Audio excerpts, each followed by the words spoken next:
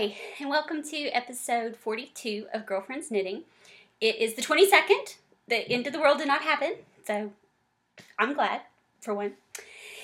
And you may hear all kind of extraneous noise in the background because I'm having to hide in the corner of my bedroom today to podcast for you.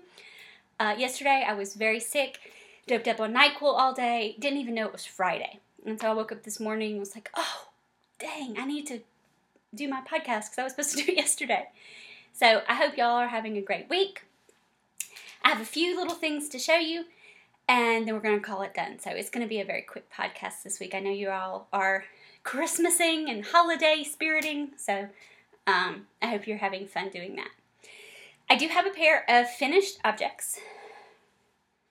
Kristen's 50 Shades of Grey socks. Yay! It's the faux cable pattern in the book I was talking about last week. It is on my Ravelry page.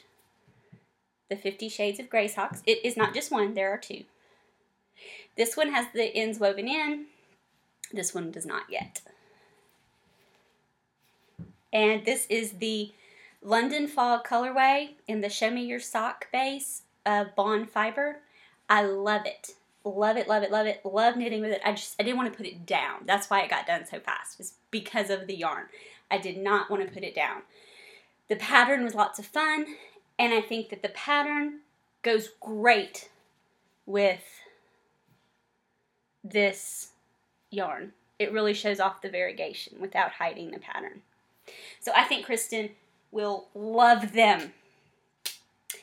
Then I have my mom's Spectra, which I have been diligently working on, and it has grown considerably. Stephen West, I love you. You were adorable. But 88 wedges? Really? What were you thinking?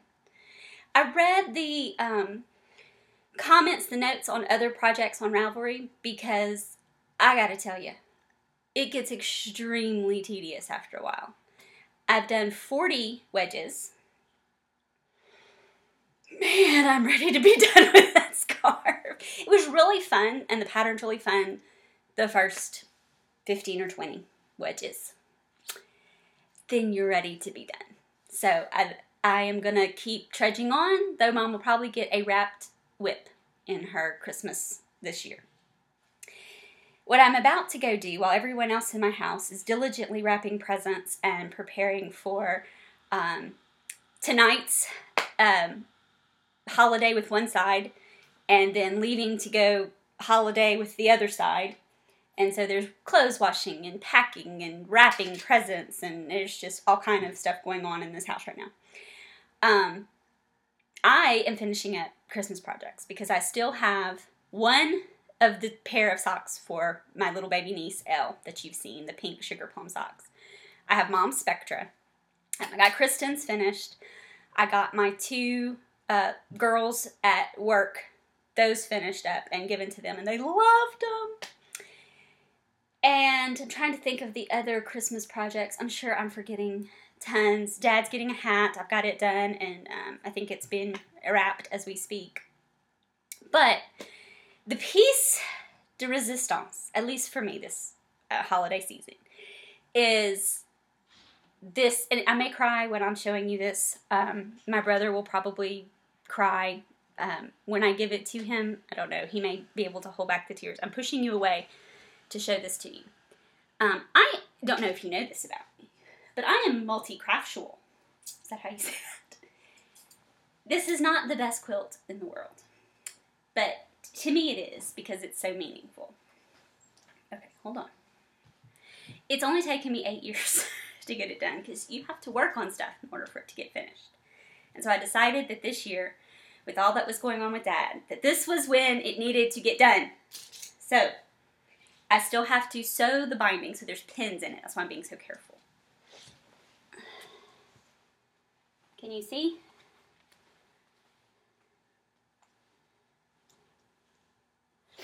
So these squares, there's his hat. All right, let me start off with the middle. In the middle, it says, Pups Pop. because my grandfather, my mom's dad, was called Pop by the whole family. And he nicknamed everybody, and my brother's nickname was Pup. So this quilt is for my brother about his pop. And he always wore a Stetson. These are hand embroidered by me. Silhouettes.